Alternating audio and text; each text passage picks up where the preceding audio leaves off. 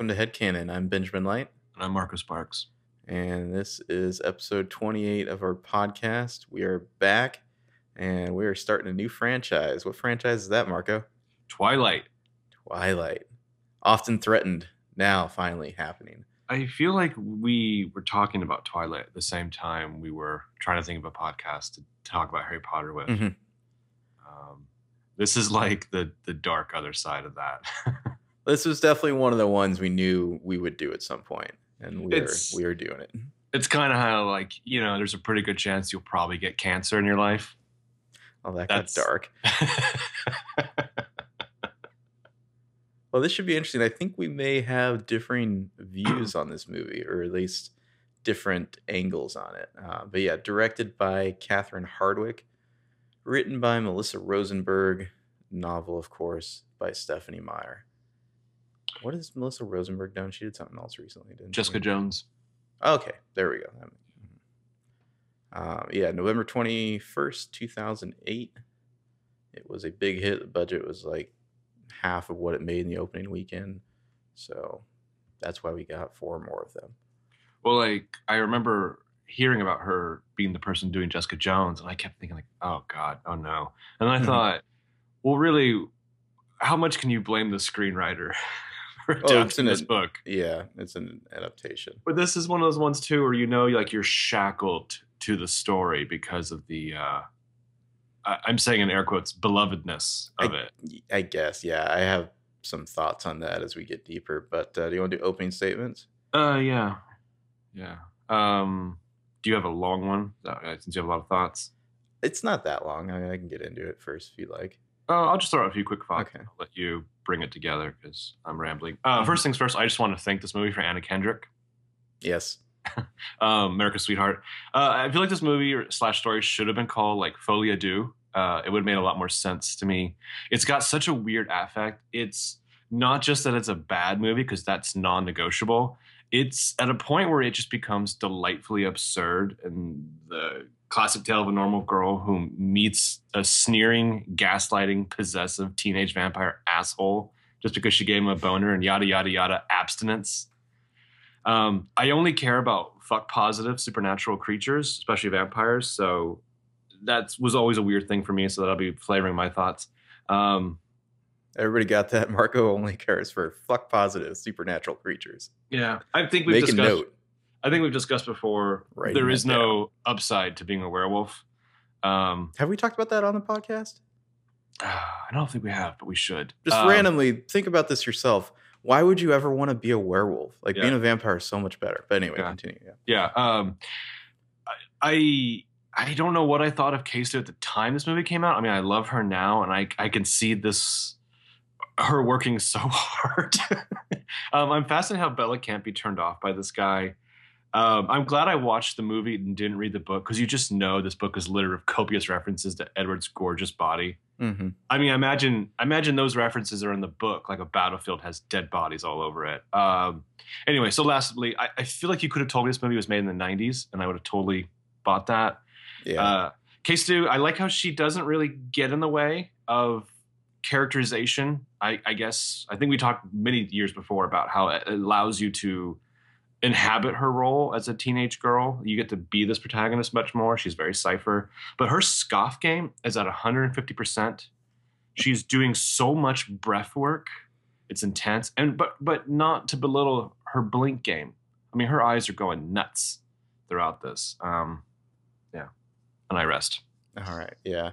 It's not my opening statement, but Kristen Stewart, I feel like I've been writing harder for K-Stu, like, from the very beginning. Like, I didn't even like these movies, and I still was a fan of K-Stu. So, and now it's like, now she's cool. Now she's doing like French movies and winning César. So I'm telling you, we should. I was there from the start. We should do a solely K-Stu podcast. We really should. Mm-hmm. All right. So this movie, I'll say this for this movie. I think that like maybe 40% of the time here, Catherine Hardwicke is really onto something. Like, she steers so hard into the awkwardness that this movie almost transcends its genre at times. Like, especially in the early like high school scenes, it's so over the top, all these like pained expressions and these like really jarring handheld close-ups and push-ins that like I feel like you can't help but enjoy its audacity. Like other high school movies would try to be like glib and ironic and kind of lampshade like the cheesy aspects of the high school romance. Mm. But this movie just embraces that cheese so hard.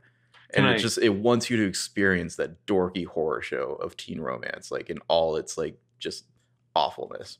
can I interject only to Mhm. add? Would you say that it's basically a 2008 high school pilot meets a nature documentary?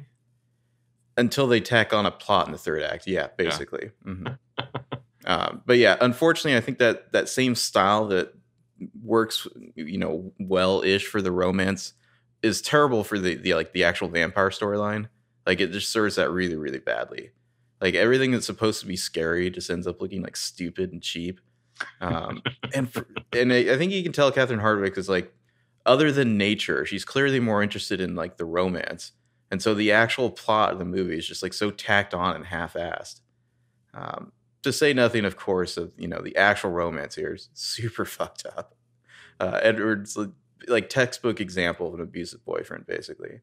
But even with that, I still think you could have told a compelling story about a fucked up romance.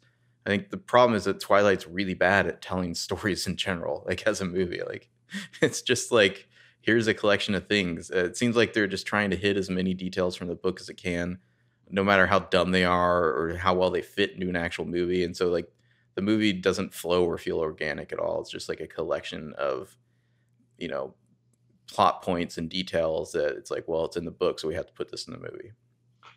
It's like the adaptation team went back into the Harry Potter movies and took all the wrong notes, I think. Mm-hmm. Yeah. Like Granted- the first ones. Granted, the Harry Potter movies did have a plot. They were setting up something interesting. I don't know how this is. I mean, I've seen the first two. I haven't seen the last two. That's three, but I know the general plot. I don't know how this is 4 books, let alone 5 movies. Yeah, I know. I just don't get it. Well, man, I gotta say already, I'm really not looking forward to New Moon because I feel like every time I watch Twilight, I appreciate it more just because it's like so ridiculous. Like, it's kind of amazing how wretched the romance is. Like Edward Cullen is such a massive dickbag that you're kind of like enjoying it after a while. It's like, honestly, I'm not even mad anymore. You're so horrible. Continue. Yeah. But He's yeah, like New that. Moon, from what I remember, because we watched it that one time, Yeah. it was terrible. It's directed by Chris Weitz, I believe, Yeah. who ruined Golden Compass. I think that's the same guy. Has he not ruined anything? Yeah. So that I feel like Catherine Hardwicke is what she's doing here doesn't work very often, but she is actually like thinking about it. Like she's bringing a perspective and a style. Uh-huh. Whereas from what I remember in New Moon, and we'll of course get to that, it was just totally bland. I remember that movie just feeling completely generic. But there's one thing about this movie, it's definitely not generic. It's Well- doing something. It doesn't work, but it's doing something. If I saw this movie and didn't know anything about the books or the future or Mhm. whatever, and like we were sitting down and talk about doing a sequel, my note would not have been more Jacob.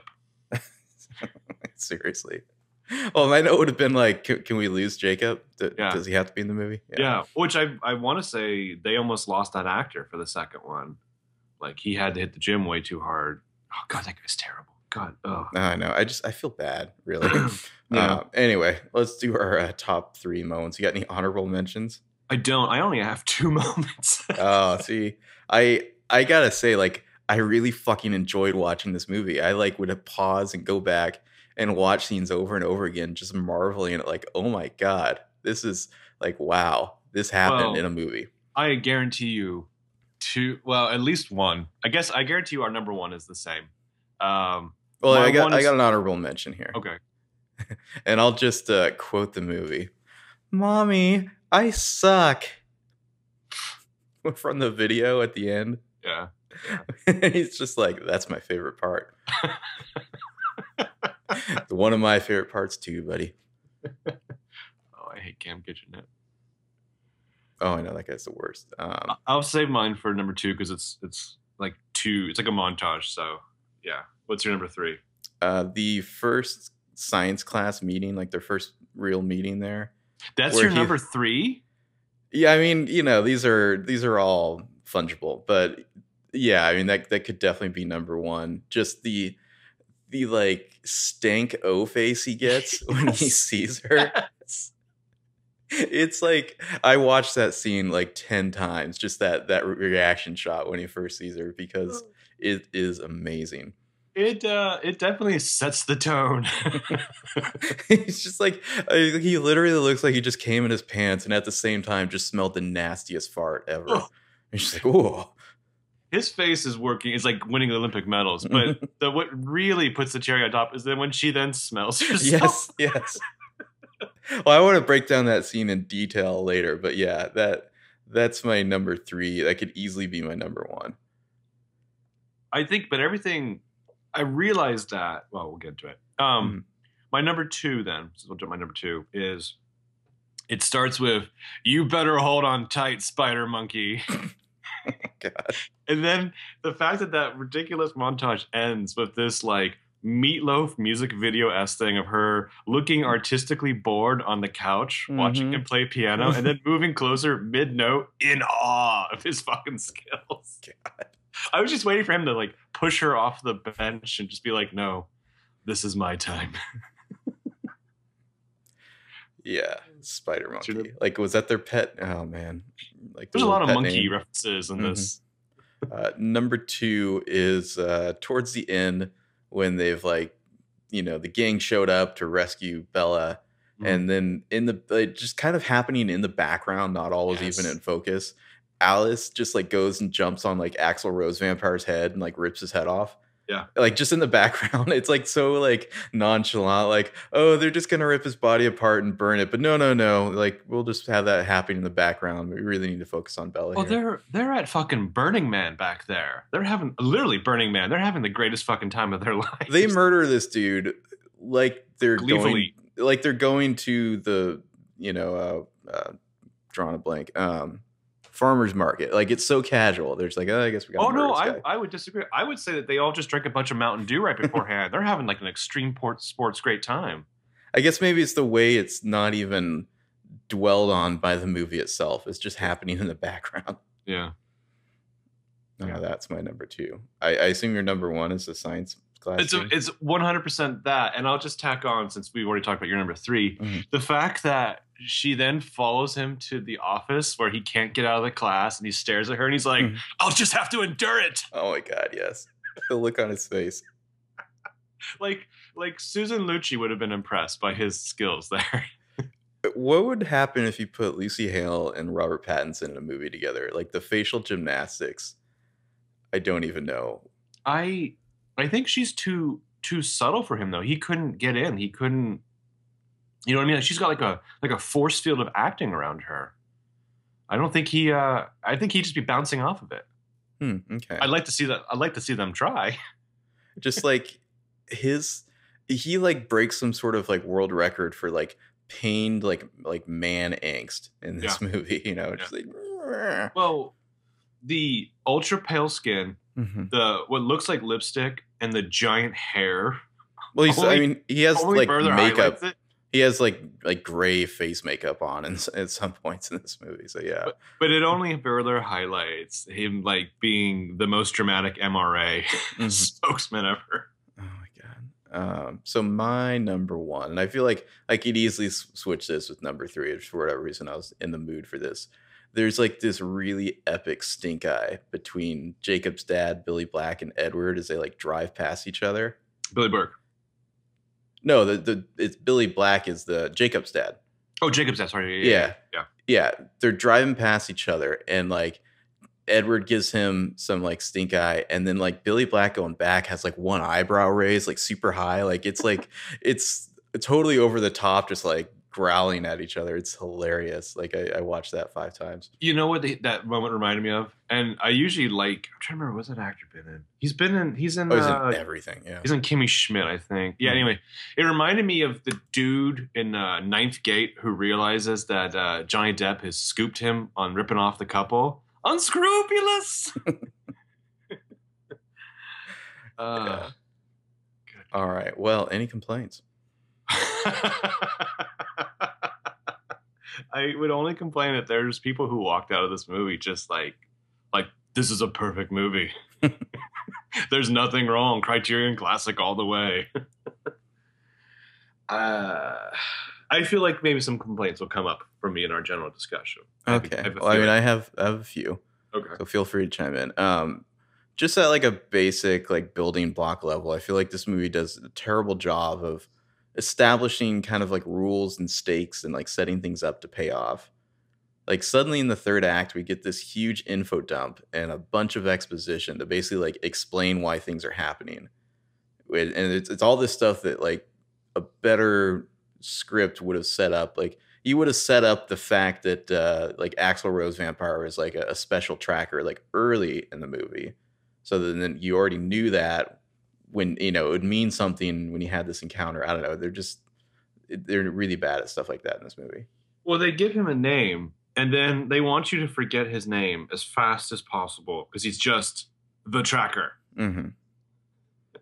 But yeah, like him with the camera and all that, like he's like very like weird serial killer vibe. Like if you had shown that in the first act, maybe like with somebody else, then that would be in the audience's mind as the third act happens. But no, it's all suddenly like, here's a bunch of info about this guy because we haven't really focused on it all yet, but you need to know this for the rest of the movie. Another complaint: the wire work in CGI is just awful.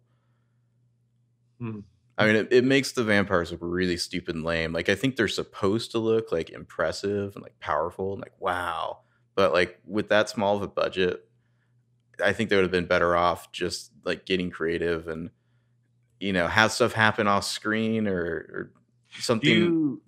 Do you think that when the stunt people went to Catherine Hardwicke and asked what she wanted, she was just like, "I have 4 words for you: crouching tiger, hidden dragon." American Gladiator. I think it would have been better if it was just kind of creative. Like when he first rescues Bella from that like speeding van that's like speeding in the parking lot for no reason. He's kind of just suddenly there. It would have been better, I think, to do that sort of thing where you never really see it happen exactly. You just kind of imply that it is, rather than like just putting that garbage on screen. I don't know.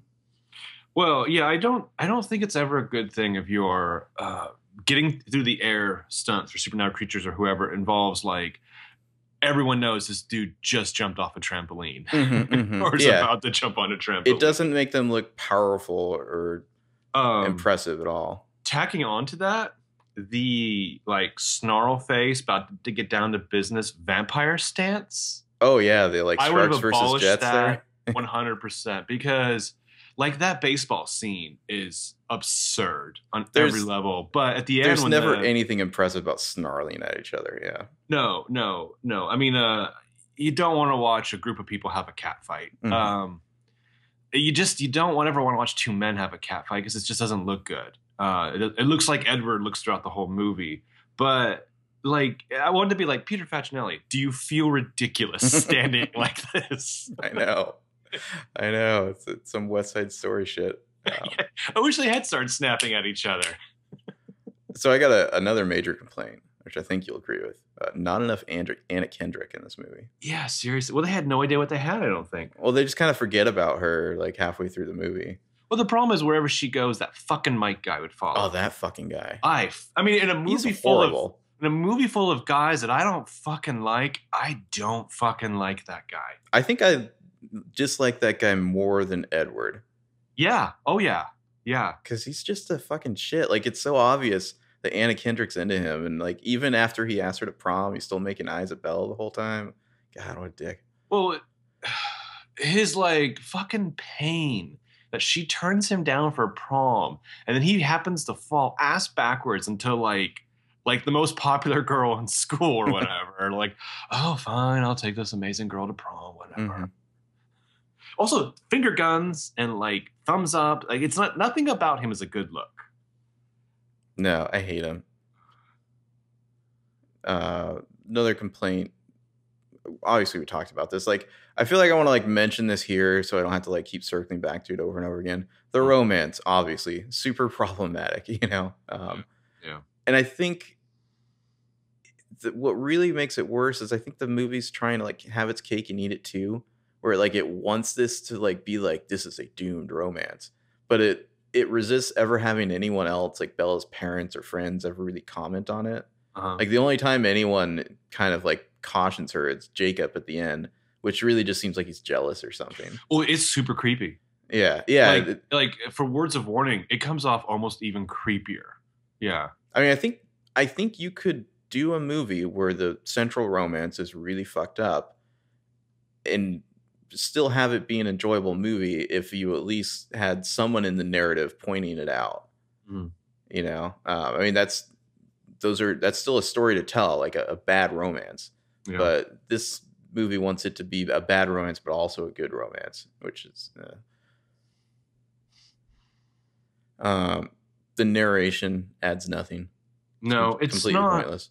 It's not the worst add nothing narration. That to me, I feel like for some reasons, it's one of the few things that stands out about Jumper. When Hayden Christensen starts off the movie basically being like, "Fuck you, audience." At least K-Stu is not saying "fuck you, audience." Mm-hmm.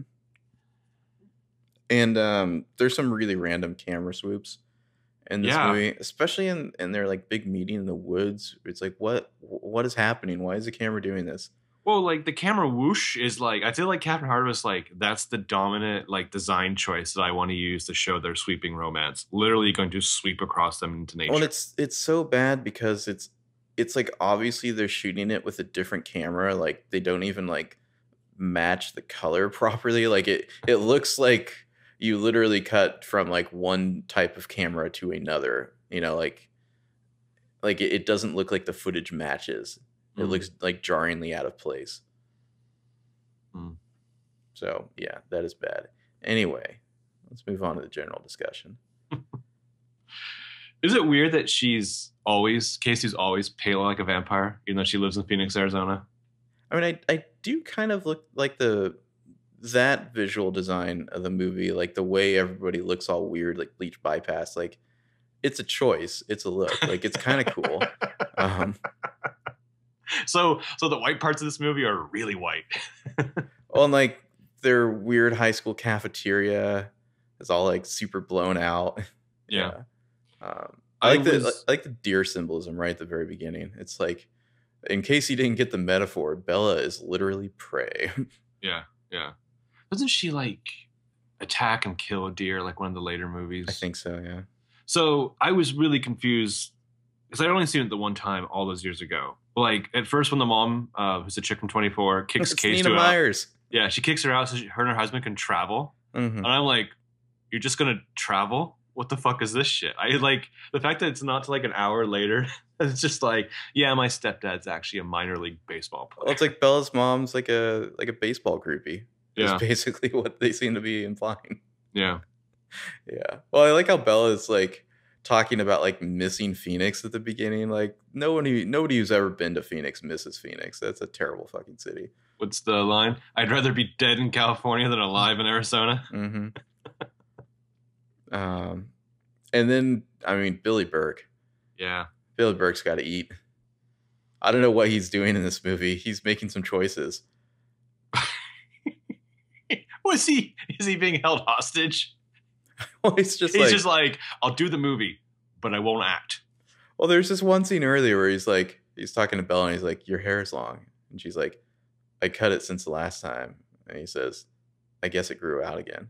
I'm like, that's the whole scene. Like, I love that though. I love how awkward that is. He's exactly like her father. Like, because they're both so socially awkward. The only thing that would have made his performance better is if he matched her like scoff for scoff. Well, it's like they're like, okay, you're the town sheriff, and he's like, cool. I'm gonna play it as a drunk burnout, though. Yeah. Forks looks like Twin Peaks, but like less glamorous and poorer. Would you want to live in Forks? No. I don't. Well, I mean, I don't know. Northwest seems kind of nice to me, but I don't know. I mean, I guess if you do, you're going to be the most like just by arriving, you'll be the most popular person ever. Yeah, they're gonna do a whole feature story on you in the newspaper. I guess maybe it's like the school seemed like very nice and new compared to like these like kind of semi-dilapidated, Main Street look the rest of the town has. Mm-hmm. I thought it was a funny detail that she travels with like her Her cactus. Her lucky cactus or whatever. Yeah. I Also, wonder Billy. if they call back to that later in the movies. I wish Billy Burke. I think working with him is the actor who used to be Tom Skerritt's mustache. Hmm. Um, Is it me or does Bella's hair like randomly get like red highlights halfway through the movie, or maybe it's just like in some shots, it might be just lighting like situations pickups or something? Also, their 2-story house only has 1 bathroom. That's bullshit. That's gonna be some father-daughter hijinks right there. Mm-hmm. The true love story of this movie, we find out, is Billy Burke and the Native American guy in the wheelchair. Oh, Billy Black, yeah. Yeah, Billy Black. I mean, they are like roughhousing and like just joshing each other around in the street. They just want to hang out and watch baseball, and Bella is such a dick about it late in the movie. Yeah, yeah. But my immediate reaction to Jacob, dislike.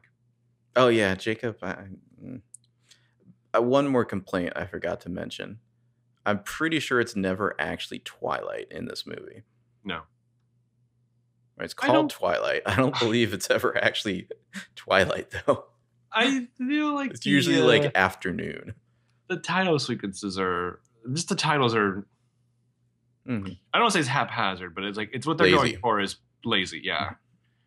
I wrote down when the dude immediately throws shade at Bella because her jalopy backfires in the parking lot. I was like, I do not miss high school. Well, I think this is one of the narration lines where Bella is saying, one of the best things about Charlie, he doesn't hover. Like, well, I guess you're not into dudes that are like your dad then, because you went the other way. Yeah.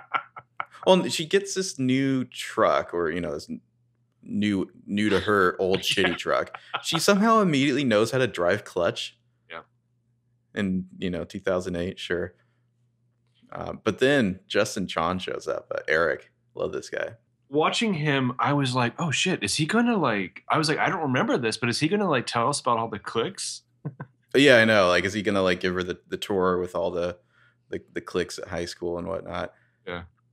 But the fact that everyone, I think this is the setup for the science lab scene. But the fact that everyone in the high school knows about the new girl, her arrival is big news. It's like in Roadhouse when Dalton finally shows up at the Double Deuce. Like, I heard about you. Yeah. Oh God. Feature's dead, Angela. Don't bring it up again. Well, man, all the weird handheld camera. Like, the only thing I'm trying to get like into the mindset of Catherine Hardwicke and like why she's making these choices. I think she just wants everything to feel kind of like awkward and unsettled. Yeah. Like the way the camera is just kind of like pushing in on people. It's very disorienting. It's just shaking around. Well, it's an interesting choice. They want to make Bella like a normal girl, mm-hmm. And she's not perfect. She scoffs a lot. She sighs a lot. She apparently is so clumsy she'll trip without even tripping on things. She'll just fall over randomly. So it's definitely very awkward. And then the Cullens show up. Oh, before even that, Anna Kendrick shows up. Yeah, and she says, "Aren't people from Arizona supposed to be like really tan?" And Bella says, "Yeah, I guess that's why they kicked me out." And then just like awkward laughing. But I want to say that my one thing I remember from New Moon is that Anna Kendrick is kind of like the voice of the audience, isn't she? I think so. She's just kind of like the BFF who hangs around. But I did love in that, like the first scene at school when that fucking Mike asshole is, I think it's like in volleyball or something. Like he's trying to like talk to Bella, and AK-47 there, she just swoops right in. She's like, "This is my dude, by the way." Yeah. Broadcasting loud and clear. Mm-hmm. Also, why is Bella dressed like a gas station attendant for her first day at school? She's like, the cool kids wear bowling shirts. Yeah. Her outfit is just amazing. And yeah, then the Cullens show up, and they're like Abercrombie and Fitch were wardrobing like 80s music videos. Well, and Anna Kendrick's like introducing them all, like giving as they walk past. Yes, yeah. It's great. Oh, it's so glorious. Yeah, they're like together. God, I want a whole movie just like from her character's perspective. Well, I kept thinking like if you take out the vampire thing, like let's have a movie about this weird incest family. Where they're all like really good looking, and it's like just a constant fuck party. Like what we all assume is really happening in the Brady Bunch. Yeah. Um, and then there's this part where they're talking about Edward as he walks in. And they're talking about like Anna Kendrick's like, I guess he's like none of the girls are good enough for him or something like that. And as he's walking by, he can obviously hear them with his like superpower hearing. And he just like smirks to himself. Like he's such like an asshole, like, that's me. Yeah. I'm too good for you, bitches. And then like there's a great bit where Anna Kendrick and what's her name? Christine Serratos, I think. Yeah. Angela, I think is the character's name. They're kind of like talking in the background as Edward's walking in about the packages of the swim team. Mhm. And like whether or not they're like, that's an Olympic sized package, you know, like that skinny body. I don't think so. Like it's just like in the background, but it's really funny to listen to. Oh, sorry. So yeah, Christian Serratos. She's actually the chick Christian, of, okay. The Walking Dead now. It looks completely different. Which Yeah. Jasper and Alice. I just wrote, holy shit! Looks like the blender gobbled up Sixpence None the Richer. I love Alice. I remember when we were watching New Moon, because I watched New Moon. I'd never seen Twilight. I didn't watch Twilight later. I remember thinking like, why isn't the chick playing Alice actually playing Bella? Yeah. I love the hairdo. Love the whole vibe there. Yeah. I love Anna Kendrick saying she's with Jasper, the blonde one who looks like he's in pain, and then just cut to this guy like being like making weird faces. I can't take him seriously. I cannot take him seriously. Every time he's on screen, I laugh. Yeah, I fall out of my chair laughing. I don't know. Yeah. I love the shot. Like I posted a screenshot when they like look over at the Cullens table and they're all like looking over and sneering, and like the Jasper's making like weird googly eyes. Yeah, it's a lot of staring, a lot of sneering, and in the mind you're thinking like, I know Peter Facinelli is their dad. He's like their foster dad / matchmaker. Mm-hmm. But yeah, Edward's just broadcasting asshole vibes, hardcore. He's just so cool for school. Yeah.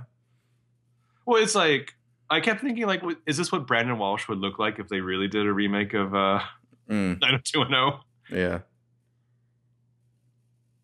And then of course, yeah, we get to the scene in science class with this like, but it just came in his fan's face. Oh my god. Yeah, it's like it's like poor shy Bella, introverted Bella, is like she's the fucking star of the school just by showing up, and then here's this guy who looks like might smell like shit.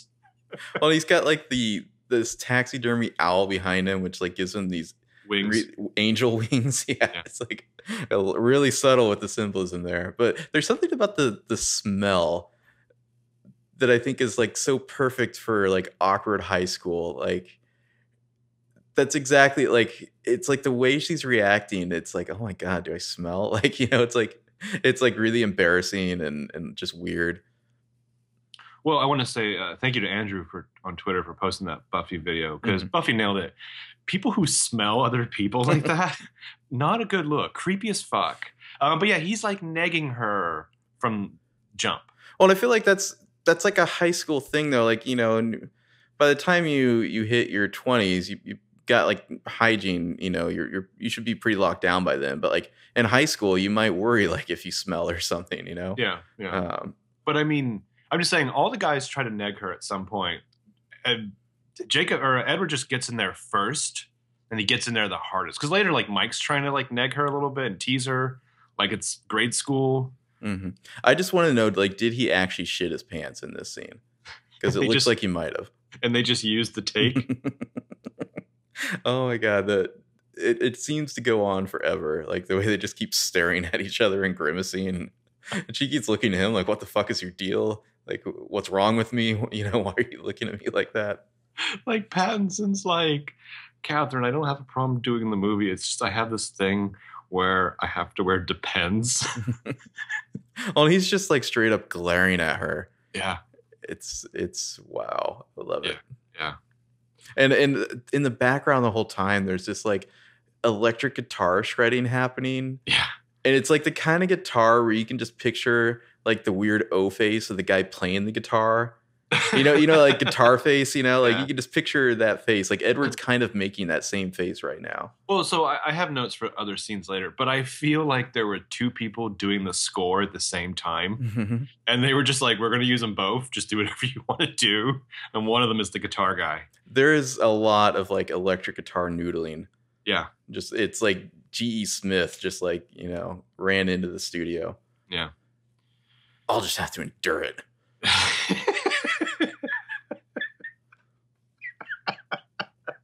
So great. It just like he's so disgusted.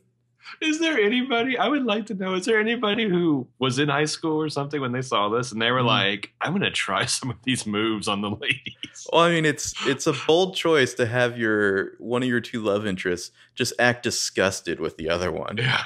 Like literally like repulsed. Yeah.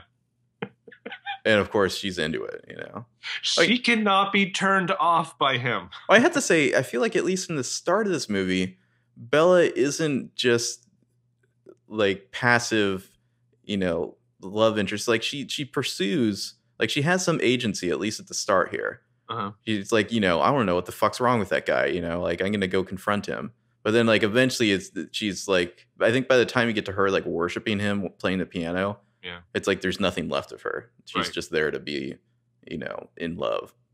And I mean, I don't have a problem with her being allowed to ogle him and like appreciate what she perceives to be his beauty, but it gets crazy. Yeah. Well, then like random like Waylon the drunk here.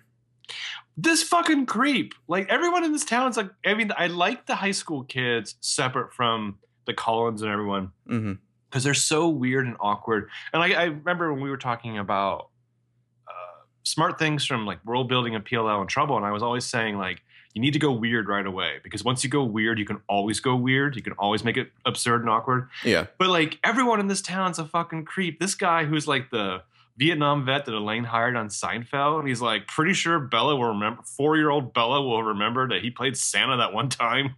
He like just when he dies later. Yeah. He like reminds Bella that he's a drunk. Yeah. He's just like, yeah, those little bottles. It's like, okay. Thanks, Waylon. But I mean, people in this town are obsessed with Bella that like in any other horror movie, I'm pretty sure they're going to put her in the Wicker Man during Harvest. And for love of God, why can't she properly pour ketchup? Oh, I know. The ketchup. Yeah, I had to. That was another thing I had to stop and rewatch. What are you doing?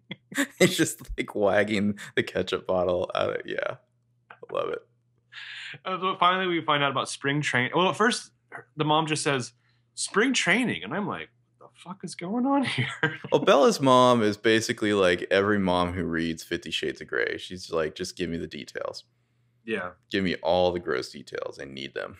Yeah, yeah. My marriage is so great. I married a minor league baseball player. So I had to move to Jacksonville. I don't know if that. I honestly don't know if that's better or worse than Arizona. I would say worse, just because of the humidity. I'm sure it's pretty fucking hot. And anyway, back to the high school. The other brother in the family, not Emmett? only assholes will show up to school standing on the back of the family Jeep. This guy only rides standing up in the back of vehicles. Like he's on like the Fury Road or something. It's he will only be conveyed while standing. I'm sorry, bro. Are you Xerxes?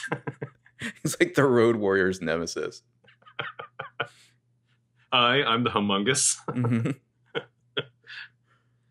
The Asian guy is like... He just like rolls in glaring at everyone standing in the back of the Jeep. I never caught his name. The Asian guy is Eric, right? Eric, yeah. Okay, yeah. He's just like, hi, I'm on the prom committee, but I'm still straight. Do you have any cool playlists?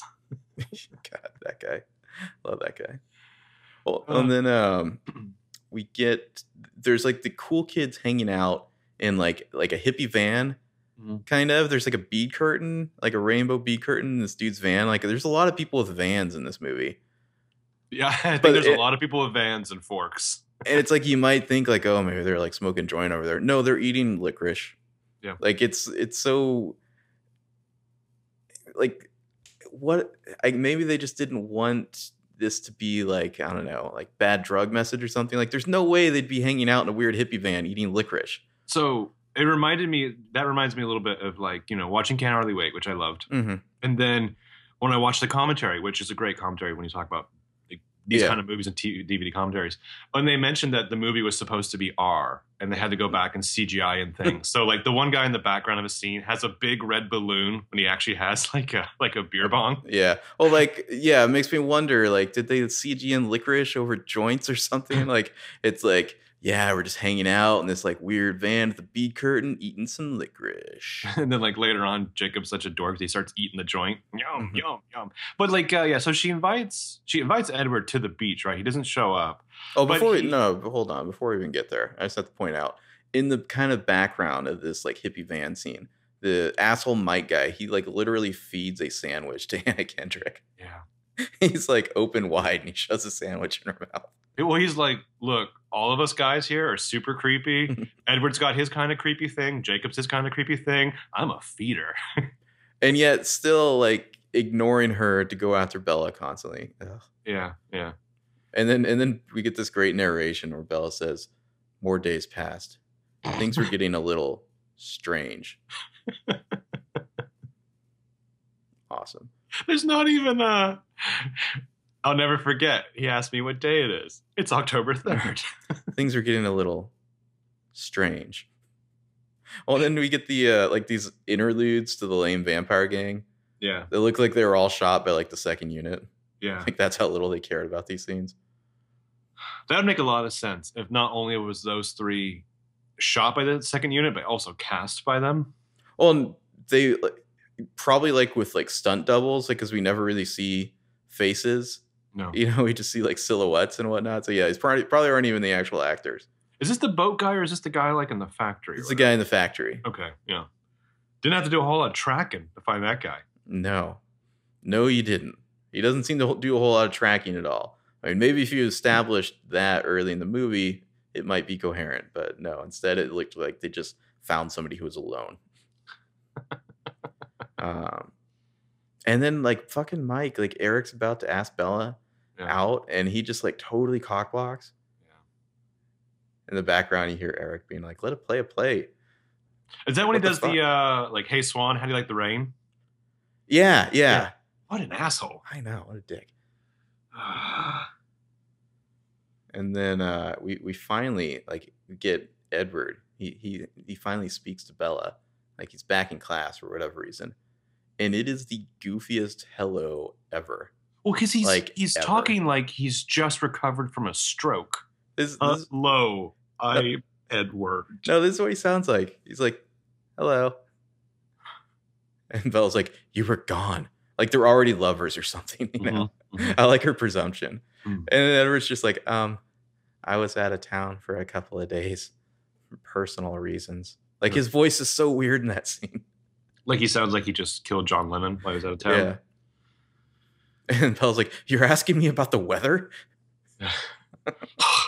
She's like, it's like asking me about the weather? This relationship has advanced so much further in her head than it has in reality, but I love it.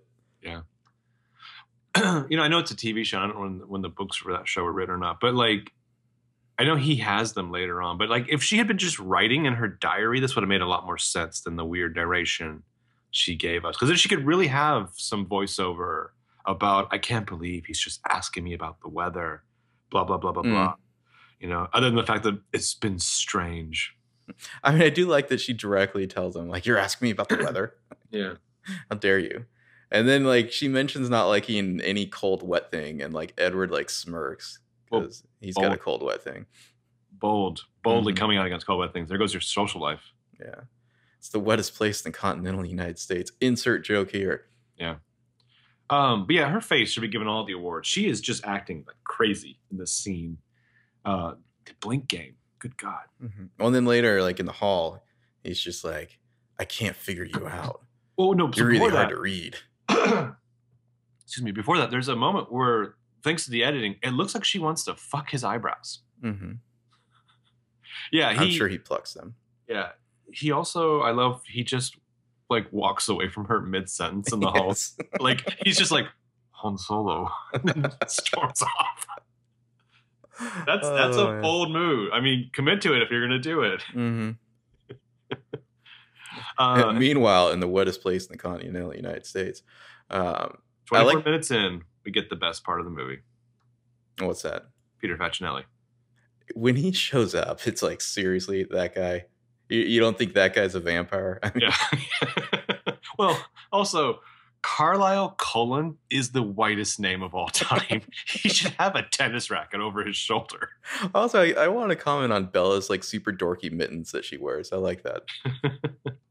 Well, and, like, yeah, she's a dork. Yeah. well, Edward's like talking about like you're hard to read, like it's just like these weird negs, and it's like, dude, she is not hard to read. Like she's literally panting and licking her lips and staring at you like you're a giant anthropomorphized steak. Like I think you can read her. Well, is it like his insulting her is almost giving her too much credit? Well, like, why is this dude racing into the parking lot at like 50 miles an hour or something? Yeah. Like, I kept waiting for him to say like the brakes went out or something, like, Right. or he was high. Like, what is going on? He's just plowing in. Well, see, that would have been a great time that whatever caused him to do that to later tie into the actual plot of the movie. Whoa, You know? whoa, whoa, slow down. You're getting a little too creative there. Yeah. A little too much structure in your idea. Well, and then, yeah, the fucking Peter Facinelli. No one bats an eye at this guy who's obviously a vampire. Like, Hey, he's like if that guy goddamn good walked around surgeon. anywhere in real life, people would be like, "Are you a vampire?" No, seriously. We're lucky to have a surgeon like that in this town. Mm-hmm. Well, they take her to a doctor. She literally doesn't have a scratch on her. Yeah. She was not injured. She's not hit. Like nothing was wrong with her, but they take her to a doctor anyway. Yeah, he saves her life, and then he gaslights the fuck out of her. Well, no one's gonna believe you. So, what the fuck? Is that where he walks away and he's just like, women? They're just like not even subtle about it. Like, just it's like this is textbook gaslighting. Here you go. Yeah. Like, I feel like if like on the Wikipedia for abusive relationships, they should just have scenes from this movie, like little YouTube links. Be like, here's an example of everything we're talking about. No one's gonna believe you. So he's such a dick. I kind of enjoy it, I guess, after a while. Well, yeah. So you cut to a full moon, then you wake up. Bella's waking up from a nightmare to find this dude watching her sleep in the corner of the room. I mean, it's absolutely an after school special meets a Lifetime movie. Oh, and let me hit you with some of this dialogue. Okay. Can't you just thank me and get over it? Or when he's like, "You're not gonna let this go, are you?" And she's like, "No." And he's like, "Well, then I hope you enjoy disappointment." He storms off. That's a meta statement for their romance. Yeah, and then she wakes up from her sex dream, and there he is in the room watching her. I hope you enjoy disappointment. It's like, whoa, buddy, save it for the wedding vows. Mm-hmm. The wettest place in the continental United States. And so much so that they go on a field trip to see Compost in action. What an awful field trip. Yeah. Yeah. Oh, I did like before that, where that Mike asshole tries to ask her to prom. Mhm. I like the way they shot it, where like he's literally out of focus Yeah. half the time, and it's like she's clearly not interested, and then she's like, "Wait, what? What were you asking?" Like, oh, it's great. Oh, and it's like bad form, dude. Like it's totally obvious that Anna Kendrick is in love with you, and yet you're gonna go ask Bella first. Well, it's interesting because you have, while he's doing it, like Anna Kendrick is watching from Mhm. afar, super invested. Edward is like, creepily staring from afar, super invested. Well, it's like we're paying attention to everything that's happening in this kind of high school tableau, except for this asshole who's asking her to prom, which like the movie doesn't really care about. Bella doesn't care about. Rightfully so. Yeah. Mhm. And then field trip to the compost farm. It's where they talk about the thing that happened. Like they might as well be whispering it in the girl in front of them's ear. Well, I like She how is so close. she like slips at one point. He's like, "Can you at least watch where you walk?" He's There's just a like, great- "God, you clumsy bitch." There's a great error there where when they cut to that long shot, the Mhm. chick who's in front of them has disappeared. She's been replaced by a different extra. Yeah, I was reading some of the trivia. Apparently, you can see like his gray face makeup, like it's like his shirt roll right down a little bit occasionally, and you can see like his natural skin tone. Like this movie was shot on the super cheap in like 2 months. Hmm. Classic. It shows. Well, Bella's constant clumsiness here. I feel like it's played so naturalistic by Keisu that like it never once seems like an endearing quirk. Right. It's just like seriously though, you should watch where you're fucking going. Like Well, that's no, like I the was- reaction you have. I was waiting for them to like flash the phone number so you could call, like, you could donate money to people who have this affliction. Yeah, it's not like a J Law, like, oh, isn't that cute and quirky? It's like, no, seriously, Bella, watch where you're fucking going. No, that's not funny, guys. She has a disorder. um, so Bella's mom, according to Bella's dad, not good in the kitchen, always did know how to worry, seems different, seems happy. Well, you get the he says Phil seems like an all right guy. That's like Belle's stepdad, I guess. Yeah. And Belle's like, yeah, he is. And then she turns around, thinks about it, laughs to herself, and then just walks off like a smug asshole. Fucking dad is just like, okay. So when we get to Bella finally gives Edward some shit. She says, you know, your mood swings are kind of giving me whiplash. And he smirks. What if I'm not the hero? What if I'm the bad guy? I like how they go to this beach to like go surfing in wetsuits in like the rain, which just seems awful. And Anna Kendrick, such a trooper, she's gonna go surfing with her dude. Like, even though he's like still making eyes at Bella constantly, like I think at this point he's asked her to prom, Yeah. but he's still like obsessed with Bella, and she's like getting ready to go out there and go surfing with him, putting on the wetsuit. Like, I feel like there's a counter narrative here where her character Jessica like becomes Mona Vanderwaal because she's like just tired of being treated like crap. You know, like, Well, she's gonna enter in a journalized hyperreality and take her revenge. I'm pretty sure someone told me or I read or something that she's in the fourth one or the fifth one, like at like Bella's wedding. Like that's Like barely, that's it. yeah. And I kept wondering, like, I wonder if she's like dumped Mike by that point. Just be Oh God, like, I would hope that so. would be a great narrative for her to be like, you know, I talk shit about Bella and her shitty relationship, but like here I am trying to hold on to this asshole. Fuck Mhm. that. I'm gonna move to the big city and be goddamn awesome. Well, it's like this kind of mini sub narrative to the main terrible relationship. It's like, meanwhile, in the background, we have another terrible relationship where this girl's like, you know, really trying to get this dude who's an asshole and doesn't care about her. Yeah. Yeah. I mean, at least Eric and Angela, they seem like cool people. Like, they're, you know, she asks him out. Like, they're not like a terrible couple. Oh, because at least Bella can claim Mhm. to uplift this girl and be Yeah. like, you're a strong, independent woman, which is why you should go ask out that man. Yeah. But I mean, they seem like healthy, I guess. I guess. Yeah. You know, Yeah. like Eric I mean, Eric seems like a nice guy, not a prick. I mean, he says like a dork, but yeah, like Mhm. not like a egregious dork, but like on the grading on a curve scale that is forks. Yeah, they seem like decent people. Yeah, they'll be like mayor soon. Yeah. Oh, and then Jacob shows up. Goddamn, Jake. I I mean, gotta I get- know. Oh, Sorry, go ahead. I was saying no one likes using this term, but let's face it, Jacob is the definition of the friend zone. Yeah, I mean, you know, depending on what definition you go by, but I don't even know if he's like a friend though. It's like I think you're supposed to get that maybe she knew Jacob when she was like 4, and like their parents are friends. Yellow. It's like, yeah, it's like their parents are friends, so I guess your guys are friends too. Mm. That's the vibe I get. But yeah, let me hit you with this line reading here from one of the other guys. He says, "The Cullens don't come here," and then just awkward pause, like he's like forgotten the rest of his line. Well, we get that thing where the one dude, I can't remember what. Yeah, he says the Cullens don't come here or whatever, and so later Bella asks Jacob about it, and he's like, "Oh, you heard that, huh?" And she's like, "Yeah, asshole. He said it to 7 people." Yeah, and he said it in a way in which it implied he had something else to say, and then didn't say it because he forgot his line. But it's like even Jacob's trying to like gaslight her a little bit. I know. Well, and then you finally get the vampire gang and all their non-glory. I feel like there's something really primal and grotesque about a red-haired vampire with a ponytail. Like, that's just the absolute worst. The girl or the guy?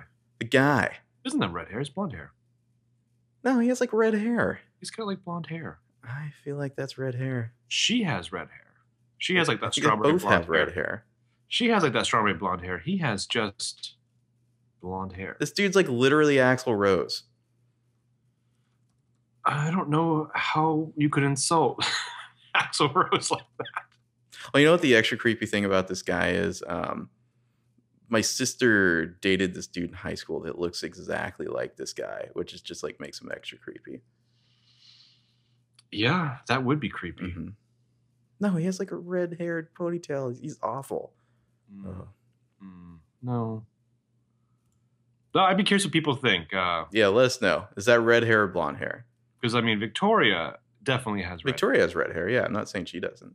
I think that, was it Rachel Lefevre? I think she's just adorable. I think her character is horrible. It's not even a character.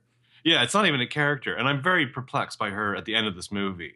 I'm very perplexed by her throughout this movie. And then, unfortunately, she appeared in that terrible Under the Dome show after she was let go from this franchise, which might have been a good thing. I don't know. Yeah, replaced by Bryce Dallas Howard. Yeah. But yeah, Edward's the kind of guy who will walk up to Bella and say things like, if you were smart, you'd stay away from me. Well, we didn't really talk about it, but like the little flashback we get of like the Cullens like eating deer or something, like in their like old timey outfits. That's all hilarious. There's some funny like flashback / like dream flashes. Mm-hmm. Like the one later on where it's like just like Edward eating Bella's neck on the couch or whatever. It's like all like glamorous and gothic and gross. Yeah. It's like just her dream of like the typical vampire. Yeah. Then we get like the heroic hatchback rescue when she like goes into town and like this random like gang of like roving misogynists is like messing with her. And after she does the intense Google search to find the bookstore selling the book. That was a really intense Google search. He snarls at their leader to let them know, here there be dragons. Mm-hmm. And then he's just like, you'll never believe the things they were thinking. And she's like, I think I might have an idea. Yeah, I can guess. Well, like, it's just like, dun dun dun, dun, here comes Edward in a hatchback. Like, that's your car, dude. Like, you don't even have like a cool car. All the family was borrowing the cool cars. Well, he's an aggressively terrible driver. So it's like he saved her from a gang rape only to like murder her in traffic. Mm-hmm. Well, I totally forgot about the whole mind reading thing. It's like basically just like we're doing Sookie Stackhouse in reverse. Like he can read everyone's mind, but hers. It's just funny to have a character by which even Bill Compton would be like, settle down, son. You're coming in a little hot. He's like, I don't have the strength to stay away from you anymore. Meanwhile, sploosh. Yeah. So after that, it's like less than an hour in a movie. The really, I don't know, crawled under my skin, the stage of the abusive relation they get into is when he starts like trying to win over her friends to basically like further solidify the prison he's trapping her in.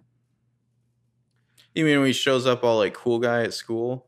No, I think when he's showing up, they're showing up like the restaurant or whatever that she was supposed to meet her friends at. Oh, I didn't read it that way. That to me just seemed like he was like kind of embarrassed and dorky and I don't know, being polite or whatever. Whoa, but wouldn't that be super bizarre considering this guy has been probably nothing but a shit to these women like the entire time they've been in high school together? And this is like the first time he like condescends to be nice. I mean, I guess I got the impression more that he just like never interacted with anyone. But I don't know. I thought that was mainly just because of Anna Kendrick and Christian Serrato's their reactions were funny. So I like that scene. Yeah.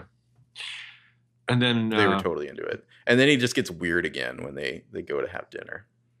Well, the waitress who looks like Sean Young in Blade Runner. But I guess, so yeah, also, yeah, most humans, he says, think of three things: money, sex, or cat. But not Bella. He actually tells her, there's nothing in your head. I know. It's amazing.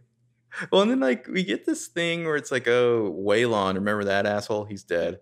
Yeah. Go comfort your dad, because I guess they were best friends or something. Oh, you mean after they like orgasm from touching fingers on the radio dial? Yes, because you're so cold. Yeah. And then like the body just like gets randomly rolled by right in front of Bella. I don't know why. The dead feet lets her know, Epiphany, he might be a vampire. What? Why? Yeah, I don't know. That seems so weird. It was like they're suddenly like, oh shit, we gotta catch up with the plot. We haven't told a story yet. And so suddenly like out of nowhere she has this epiphany, vampires. Well, It's so strange. Wouldn't it have made sense to like see a bite on that body? Yeah, some last piece of evidence to be like, aha, that Yeah. was the last piece of the puzzle. Instead, it was like, oh, we needed Bella to like suddenly think about vampires for no reason But at all. strap in because we're about to have an ancient history vampire info dump montage. And Oh, it's just gothic Google goofiness. It's like what my late night Google holes look like. this But Google Foo search, it's so weak and tropey. Like it's just well, so poorly done.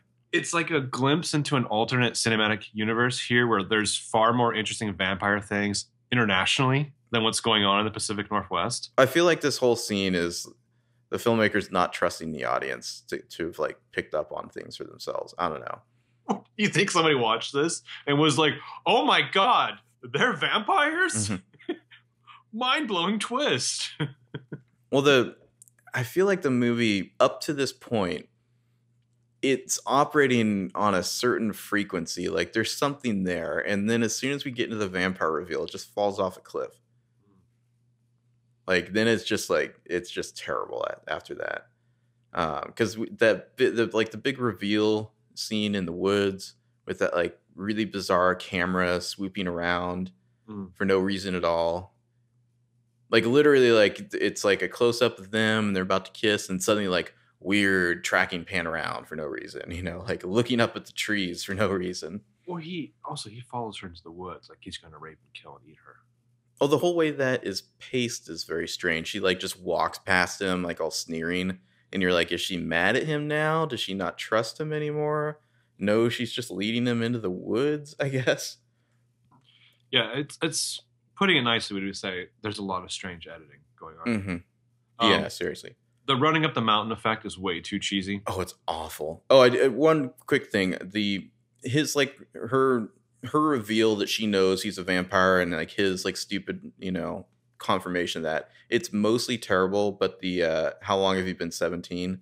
That's a good line. Like I feel like you need to take that diamond out of the rest of the crap and like polish it up and rework it. Would you then take that diamond and make it into like glitter body paint and just rub it all over his skin? I mean, the rest of the vampire reveal is like totally blah. It's like it's just boring and uncreative. But how long have you been 17 is a good line. Yeah.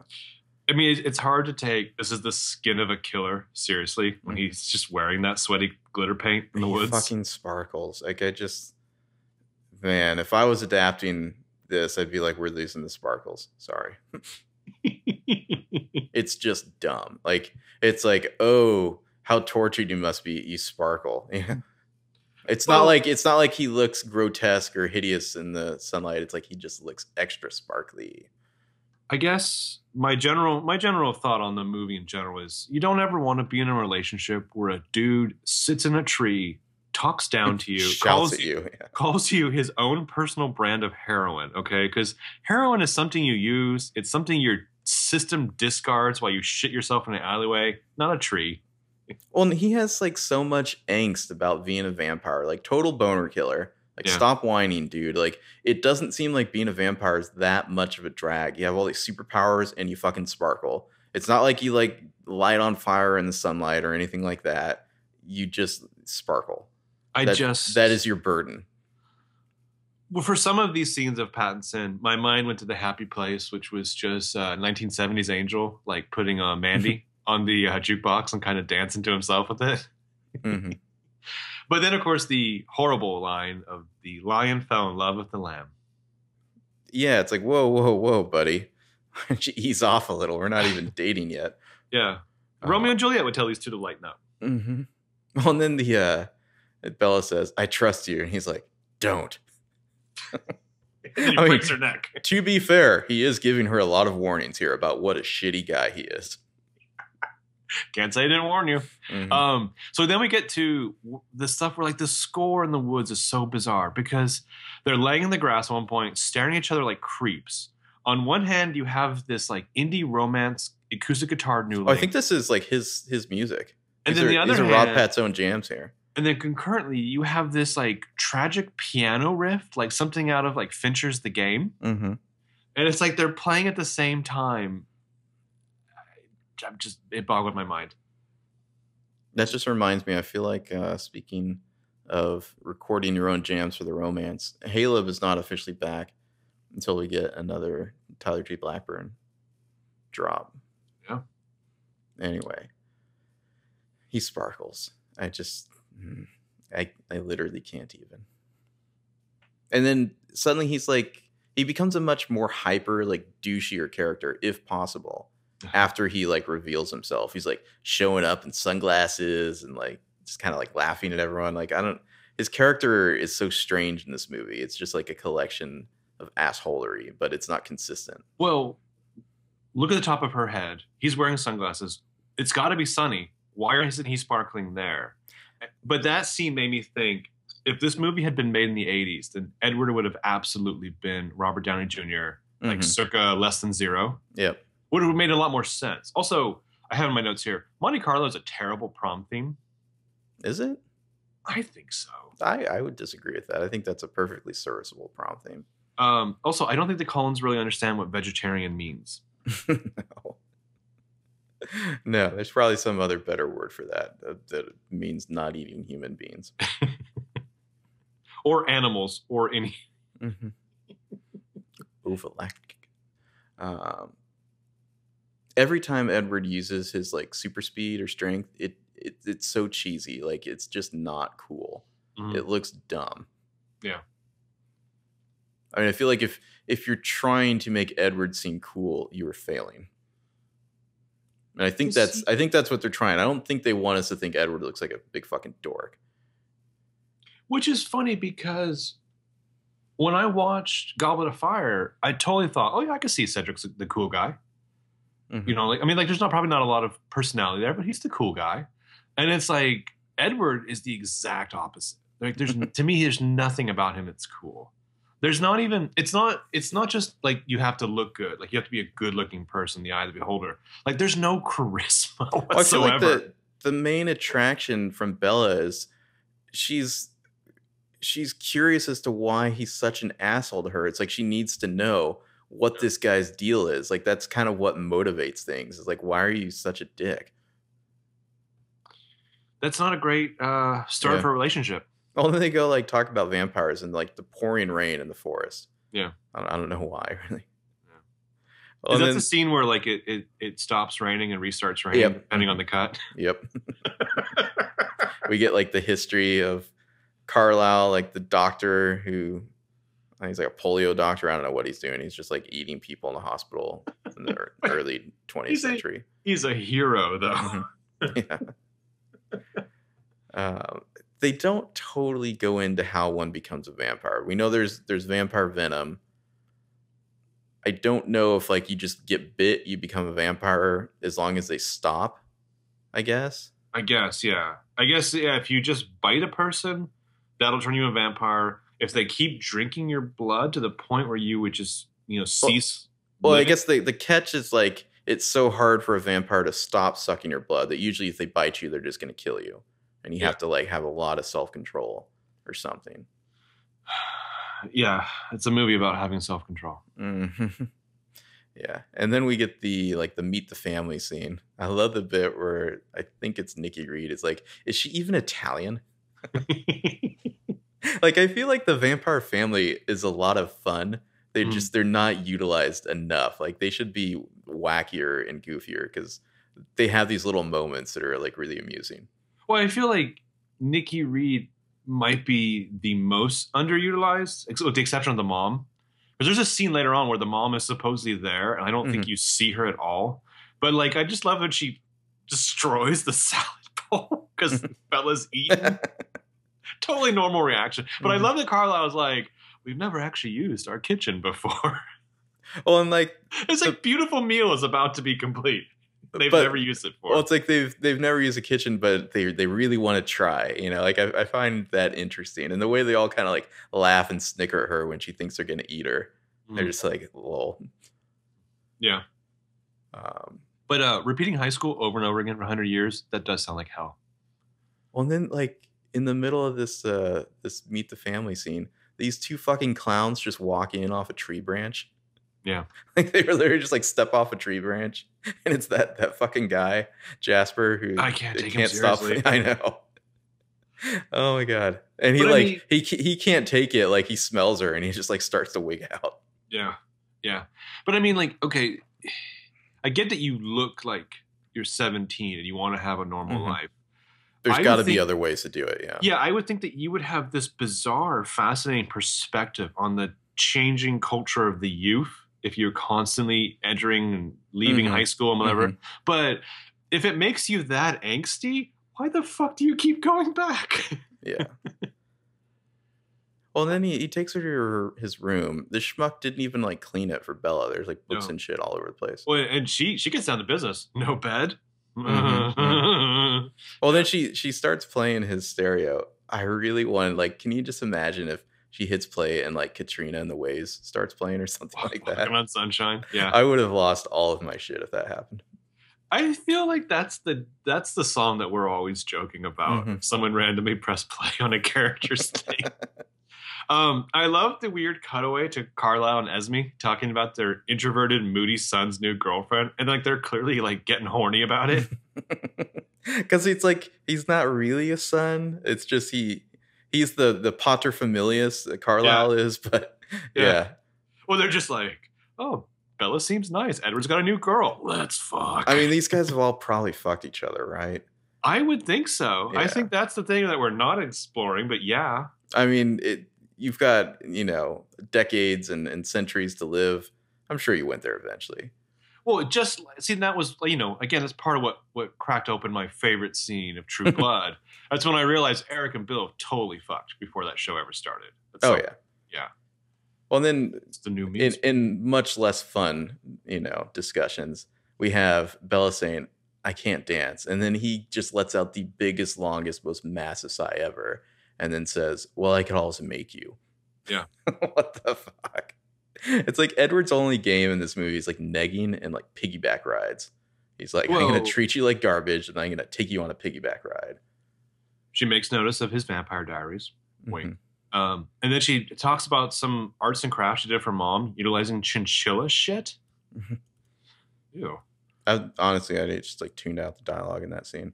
Well, she's like, oh, it's one of these like little rain stick things. My mom and I used to make them with chinchilla droppings. And I'm like, ew, gross. These piggyback scenes are so bad. Yeah. They're so bad. Yeah. Like this is supposed to be romantic. It gets to the piano. It's like, oh, he can climb trees like a squirrel. I kept thinking like she's gonna bump her head on one of the branches above her, like be passed out the whole time, and he has no idea as he's running around. Oh, I like how did they ever go back to like rejoin the family for dinner, or they just like fuck those guys and just that's it? I don't know. I mean, what would they have walked back down into the dining room, like the family all sitting around the table, like chowing down on a dead deer? I mean, she could at least talk to him a little bit more. Yeah. It's like, here's family anyway. Let's go. So you met my family. Mm-hmm. Oh, and then we get more of like Billy Burke being like a drunk burnout. Well, you get of course, Stephanie Meyer cameo. Mm-hmm. And then that fucking Mike guy is like humping a tree outside the diner to get Bella's attention. I hate this guy so much. I feel like Billy Burke is a little like non-reactive to these guys. Yeah. Oh, he's like, oh, it looks like your friends are tagging you. Like, I feel like if you're the town sheriff, you should be able to turn around, knock on the glass, and shut that down with just like a stern look.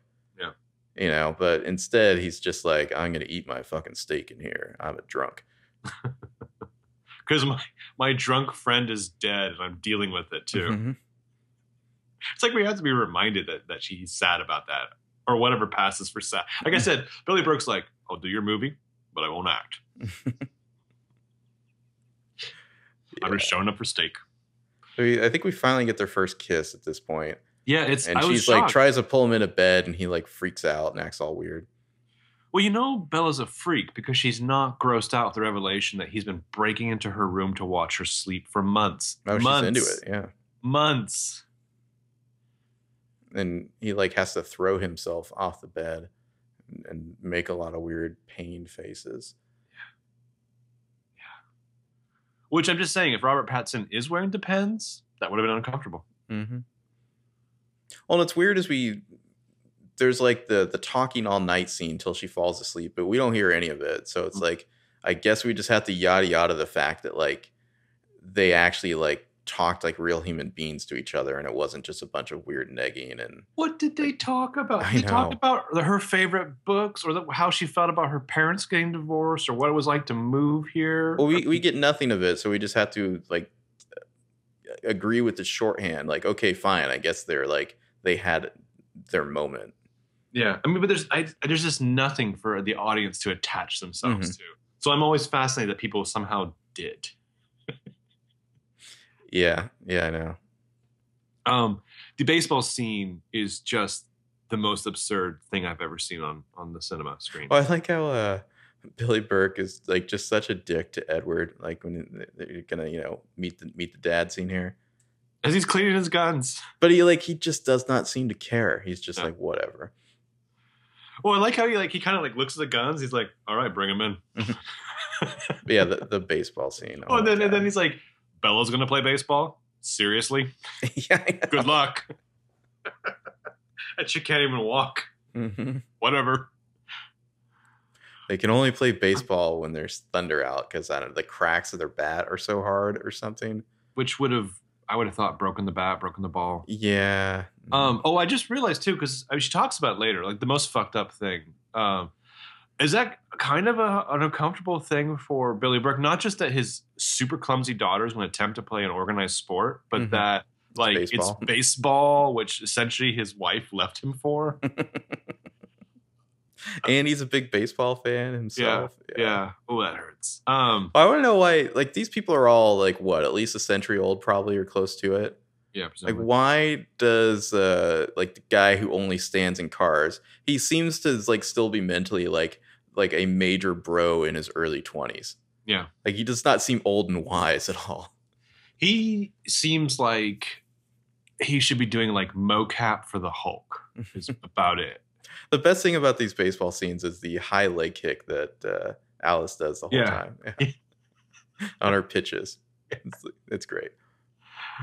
I mean, this is not technically the game as I know it. I mean, they're all just hitting homers, essentially, and then I don't know. Oh, Well, God, like, why it's does so Carlisle? dumb. Why does he slide into the base? The ball is way out there. They're not going to get it back in time. Jasper spends most of the scene like twirling his bat.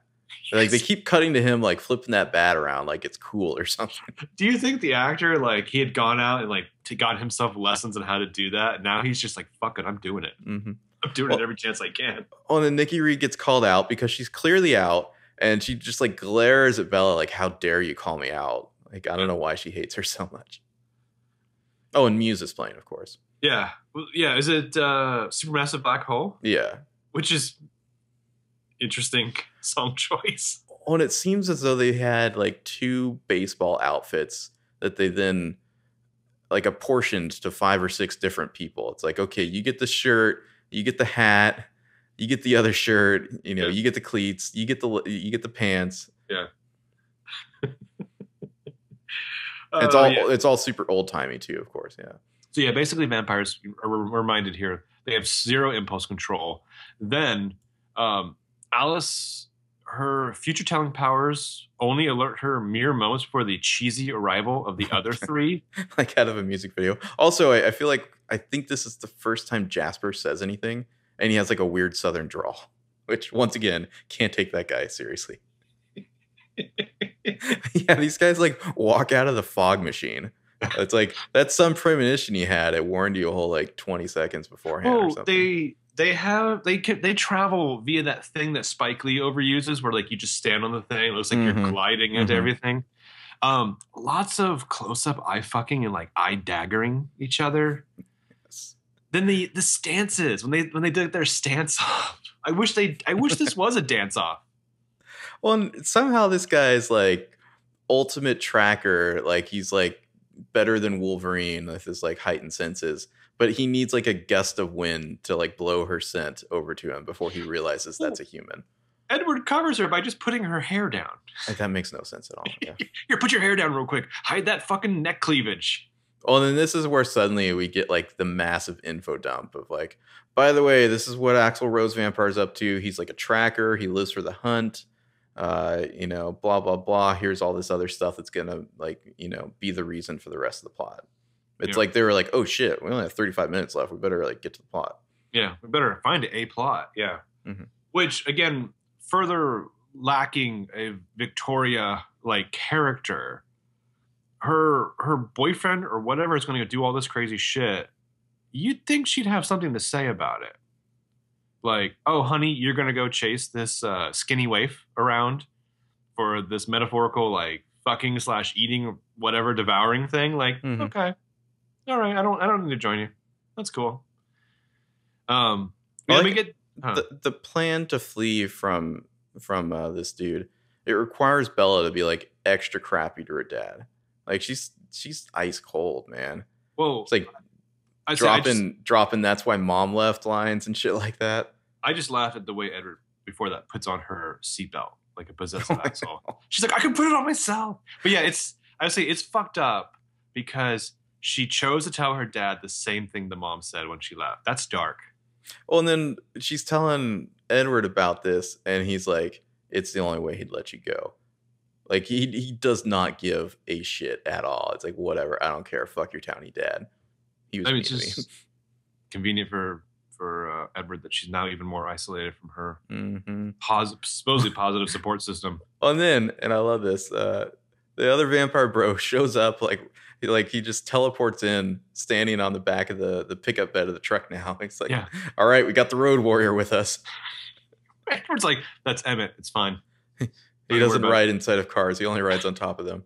So, but I get why they're rushing out, and I get why they had to put on this ruse to keep the dad there, not follow. But being her dad and also the town sheriff, would he let her blow into the house like that and then leave just as hastily? I mean, I guess that's why they like portrayed him as such a burnout the rest of the movie, to try to cover that up or something. Well, because it's not even like we visibly see from Billy Burke's reaction that he's just devastated by her line, which is almost why she has to tell us later on. Yeah, I think he probably just goes and gets another beer after the scene ends. Well, like I feel like after that scene was over, Catherine Hardwicke was like, "Actually, Billy, that's where I wanted you to emote," and he's just like, "I told you, I'm not going to act." Get me a beer. Yeah. And then this guy is only referred to as the Tracker.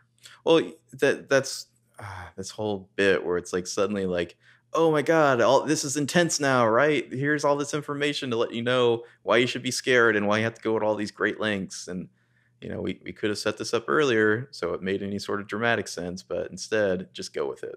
Yeah. And then we get this.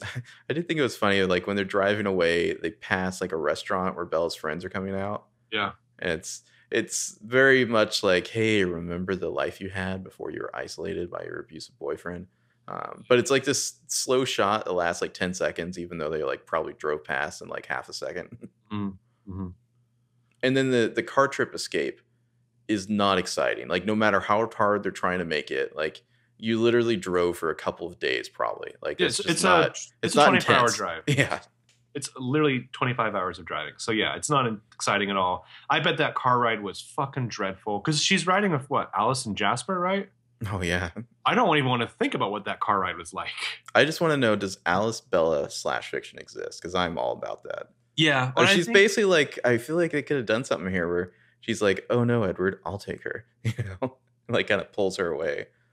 Well, it's really weird because the premonition that Alice drops on her when they first meet is just like, we're going to be great friends. Like we see very little of that in this movie, if at all.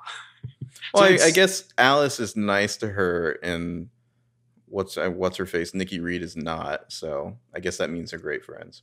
Yeah, but I mean, Alice is obviously trying to like swing a 3-way with her and Bella and Jasper. It's the Jasper of it all. Yeah. Yeah. Ugh. I'd almost rather see her fuck Mike than Jasper, just because I don't think you should laugh that much during sex. Because I mean, imagine this guy and he's like whispering in your ear, and it sounds like Foghorn Leghorn. I'll say, I'm gonna come in, yeah.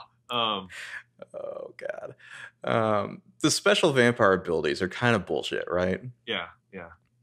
It's like Edward reads minds, Alice sees the future. seemingly they're like telepathically linked or something. Like they all know somehow immediately that uh, James the tracker is like stopped tracking. The Like they just family, know somehow. the family that swung more than a few orgies together is telepathically linked together. Well, and all these special abilities are like basically here to patch up like plot holes. Basically, it's just like really lazy writing to be like, sure, yeah, they sensed it. Well, I'm just curious then. What is everyone else's special powers? What is Peter Fasinelli's special power? Seriously, what is the guy who can only ride on the exterior of cars special power? That's actually his special power. And he's like too dumb. So that's a really good balance. Yeah, he's too dumb to realize that's not actually a power. And then the whole video camera thing when she finally gets abducted, like that should have been established earlier because it seems too specific to like this is the first time we're bringing up that this guy like really likes to set the scene for his kills with to be a psychopath. Yeah. Like before they seemingly just like looked for people who are alone to feed on, but now suddenly he's like Dexter's new enemy for the season. Well, like was he like taunting that drunk Wayland? Was he like gonna show up like dressed like Santa Claus and then bite him? But yeah, the climax in the ballet studio at the Mirrors, it's so bad. It's exactly like Orson Welles at The Lady from Shanghai if it had been shitty. Why is it a ballet studio? Like why? I'm just curious that from a writer's perspective, why is that where you set it? Why do you put? I think they wanted the mirrors. Yeah, vampires who most of us think would not show up in mirrors. Yeah, I know. This movie just stomps all over like typical vampire lore without really justifying it in any way. Well, it's like I don't even really have a problem with them being able to walk in the daylight. It's the sparkling that bothers me. Because from an evolution standpoint, that doesn't seem to protect you from like your prey or like hide you. Yeah. You know what I mean? Well, it seems really uninterested in getting into the specifics of the vampire stuff. Yeah. It's like only when they need to do they reveal like, oh yes, here's this new power or here's a new detail about vampires, which is going to justify the plot. Yeah. And whenever it finally shows up to save the day, what is this face he makes? Like, is he like grinning at her, like suffering? Like he has such a weird expression. Well, this James guy wants to be about Edward pretty bad. And to the point where when they are actually going at it with each other, this is like the male version of tribetism. If this movie had descended to gay porn, it would have made sense. It would have made a much more sense, I think. The fight is the wire work is so bad. I mean, they're just like rubbing packages against each other at one point, having a little sword fight. But yeah, there's so much. So then eventually the rest of the family shows up. There's this weirdness happening all over the ending because Bella looks like she's ODing. Peter Facinelli is working on her femoral artery. Edward is like sucking on her wrist like it's her clitoris. And in the background, the others are basically at literal Burning Man. I mean, on the ripping soundtrack, someone apart. On the soundtrack, there's like this bluesy acoustic song and lions roaring. This is a lot happening. I wonder if this is Robert Pattinson's song. It could be. I tried looking up where his songs were. It's just kind of like this like acoustic whatever. Like noodling type stuff. So he's no Tyler J. Blackburn. No, he did not find a way. So yeah, the climax of Edward's arc here is being able to suck the venom out without sucking more. Like, I'm not exactly sure what this metaphor is. Is it like a just the tip thing or something? Oh, and like Carlisle's next to me, like, hey, Edward, you should stop. Edward, you should stop. Well, I could stop you myself, but I'm just gonna see how this goes. Well, I've often like wished that whenever I was in that fight or flight, just a tip or more scenario, I will often wish, gee, I wish my father figure was here to help me find self-control. You should stop. It's like he's not gonna stop him. He needs to see if Edward can do it on his own. If not, well, sorry, Bella. Yeah. Oh god. Like, do the vampires have mind control powers? I don't know if they ever actually glamour anyone. Well, I mean, I don't know. There's no way Bella's make her dance. There is no way Bella's parents would buy this horseshit story about falling down some stairs. No, falling down 2 flights of stairs and then through a window That is a grotesquely abusive relationship. Well, it's like, so last time I saw my daughter, she's really freaking out and yelling at her boyfriend, and she wanted to get away as fast as she could. And then she popped up in a different city, and this dude had followed her there, and she got injured really badly. Yeah. Yeah, you seem like a good guy. I totally believe your story about her falling down some stairs. Yeah. As he pretends to sleep. That's why I wonder, like, do they have mind control or something? Because, like, why the fuck would anyone believe that? Wouldn't it make sense if that was Peter Facinelli's power? Like glamoring, yeah. Yeah. That's how he gets away with being a doctor when he's obviously a vampire. But yeah, so in case we had forgotten, we see from all this that Bella is like crazy afraid of abandonment. Yeah, I like how through this whole scene in the hospital, like her condition requires her to have like an exposed pale white thigh sticking out from the bed the whole time. Yeah. But because I want to say in New Moon, doesn't he like dump her in the middle? He dumps of the her woods? like immediately, yeah. But in the middle of the woods, and she just like lays there crying for 2 days or something. I think it's actually like he dumps her 100 feet from her house. Yeah, yeah. And they send out search parties. And, like, and the dad's like, I didn't think to check the backyard. Yeah. By the way, reelect me as your sheriff. Mm-hmm. And then there's the prom.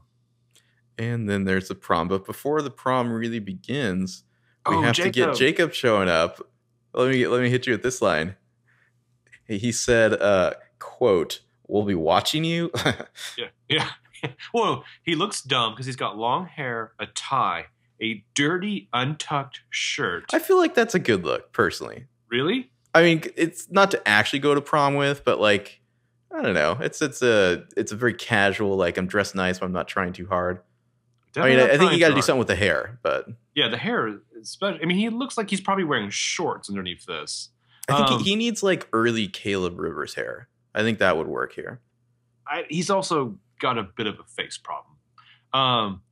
So yeah, he shows up and he starts off with, "My dad paid me $20 to come talk to you." What the fuck? Like, do we believe that, or is this just him being really weird and passive aggressive? Well, I kept thinking, like, did the dad pay you $20 to come tell her how you feel about her? No, the dad did. Her father's friend sent his son to tell her to break up with her boyfriend, and we're gonna be watching you. He said, quote, "We'll be watching you." How random, right? That is not okay. I know. She's like, huh, okay. That's normal. Yeah, that is not okay. Well, like, Jacob himself just seems to be like, oh, what a weird thing for my dad to make me say to you. Anyway,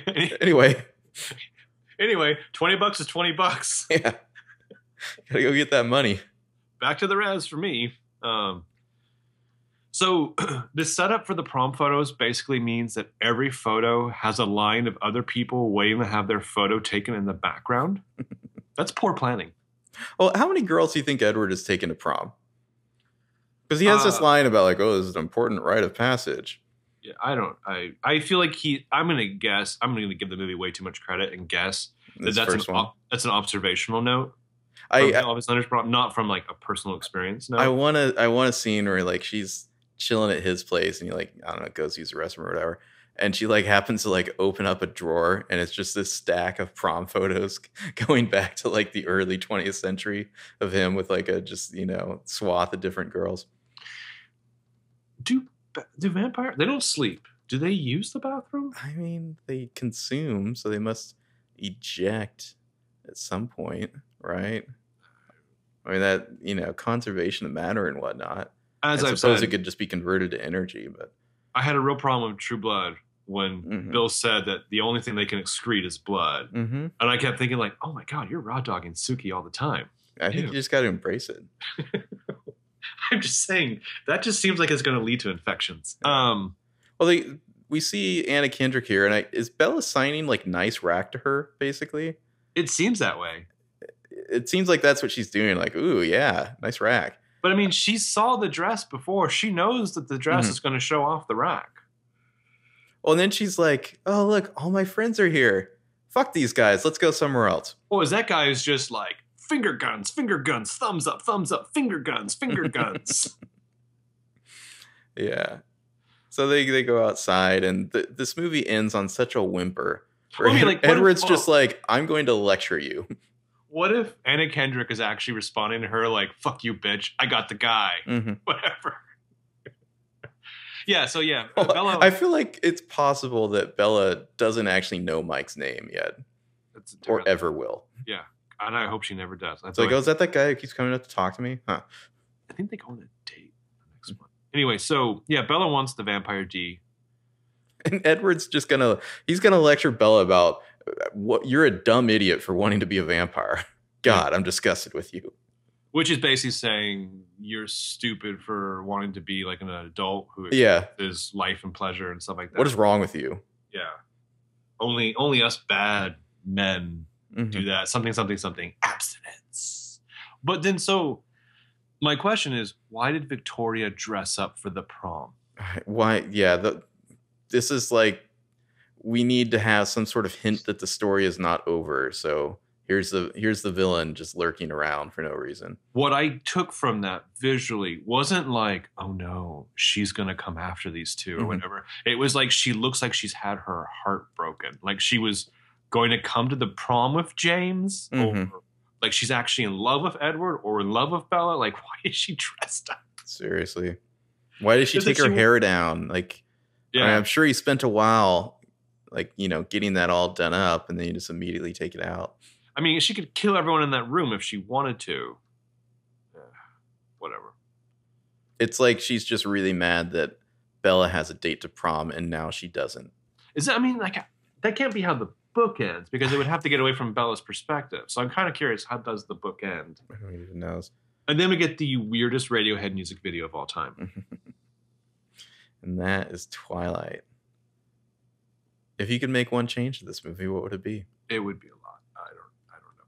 I don't know. I would try to actually find a plot for this movie, because it's not much for them to deal with, to overcome at the end. It's like, I don't know. If it's like I'm watching like a 2-hour Star Trek movie, which is just Starship Enterprise flying around space, and like the last 20 minutes they get into a dogfight with a Klingon battlecruiser. That's it. I don't know.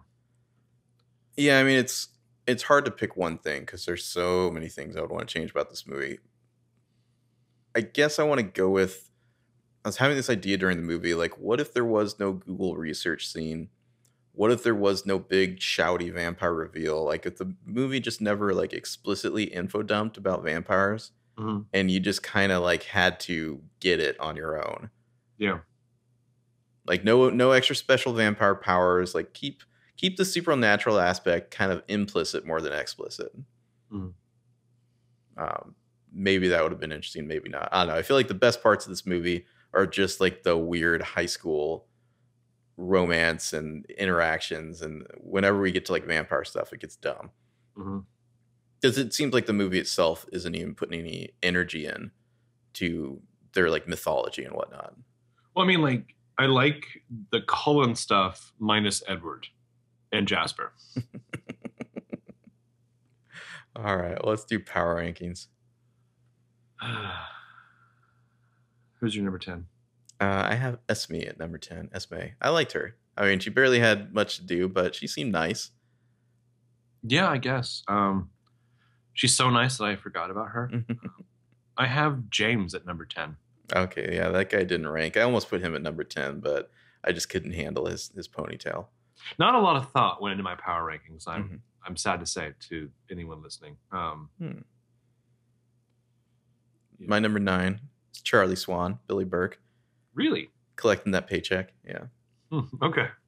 My number 9 is Jacob. Oh, yeah, I didn't even rank Jacob either. Sorry, Jacob. He's just like a non-entity in this movie. His biggest contribution to the movie is he said, and I quote, "We'll be watching you." That's weird, right? Anyway, you gotta go with that $20. Let me just be real about Jacob. He's not even the Ron of this movie. No, he's like the God. I don't even have an analogy for that. Colin Creevy. I don't know. Yeah. Let's see. Number 8, I have Carlisle. My number 8 is a tie between Mike and Eric. Oh, I feel like you're dogging Eric to put him on the same level as Mike. Yeah, I know. Ugh. Yeah, Peter Sometimes, Facinelli, lots of fun in this movie. sometimes the hero is only as good as his villain. I have Angela at number 7. Is Angela the other friend? Christian Serratos, yeah. Mm-hmm. That's crazy. That's my number 7 too. All right. I just wrote the other girl. The other girl. Friends of Yeah. Bella and Kendrick. She seemed cool. I have Eric at number 6. Okay. I guess I'm going solely on look. I put Victoria at number 6. See, I'm not a fan of Victoria in this. I don't know. Well, there's no There's nothing there. Yeah. And I know she gets fired, so I guess that maybe colors my view as well. Yeah, which makes me, I don't know, very curious. I mean, was it like really? I know they claimed it was like a scheduling thing, and I know the actress countered with, it's not really a scheduling thing because I was willing to work with them. So it makes me think that maybe they just started writing like speeches and monologues for the character in the third one. And so they were like, They needed a better actor. yeah, we're gonna have to upgrade the actors. Too sweet. Where are we at? Number 5, I have Mr. Edward Cullen. Interesting. I have Mr. Billy Burke. All right. I'm interested to see where you have Edward. Edward is just a complete monster of a character and completely inconsistent. Mhm. And yet I found a way to enjoy all of his weird, like pained, like orgasm faces that he made. There's something. Yeah. Number 4, I have Emmett. Wow. Got to give it up for Emmett riding in the backs of trucks. And above Edward too. Mm-hmm. Sorry, Edward. Maybe you should learn to stand in the back of a Jeep. My number 4 is actually Edward. Robert Pattinson, you know, he looked like a normal guy in the Harry Potter movie. And this one, to me, what he's doing facially, I don't even think I could ever like see what other people see when they call him handsome. He looks at best like really sleazy. I'm curious to see if he continues this in New Moon or not. Yeah. Yeah, but it's like I remember like he went on to go play like Salvador Dali, which seems like an outrage. And I kept thinking like that's gotta be like a young, really sleazy Dali, like sleazier. Mm-hmm. He looks like Frankenstein's bro to me. Especially the hair. The hair. Fuck it. I think they toned the hair down. And then there was a whole thing where like Robert Pattinson's like, I don't ever wash my hair. And so I don't know. Maybe that's how he gets it to stay like that. Maybe. Mm-hmm. My number 3, I have Bella. Oh, okay. Bella Swan. So do I. Which is, by the way, I feel like we never mentioned that is a dumb name. Yeah. Bella Swan. Isn't it one of the interactions she has where someone's like, "You are Isabella," and she's like, "Bella." Is she even Italian? Yeah, sorry, Bella, but I ranked 2 people ahead of you. Number 2 is Alice. I'm a big Alice fan. Maybe it's just the haircut, but you know what? Alice. I do like Alice in the second one. I completely forgot about her in my power rankings, so I don't have Alice. My number 2 is Anna Kendrick. Okay. That's fair, because I have Jessica, a.k.a. Anna Kendrick, is number 1. Okay. I have Peter Facinelli. Even though she gets forgotten halfway through the movie. I love Anna Kendrick. Yeah. So you got the Paterfamilias at number 1. I do.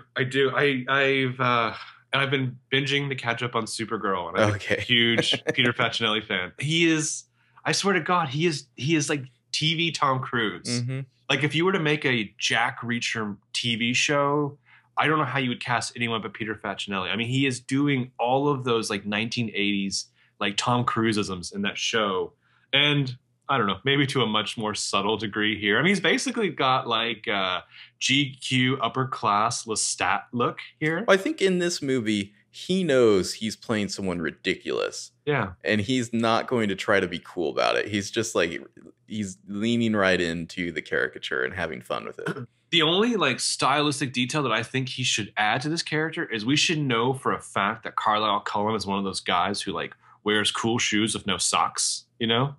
Like he does like a Don Johnson thing. I feel like that's the only like super white detail he's missing.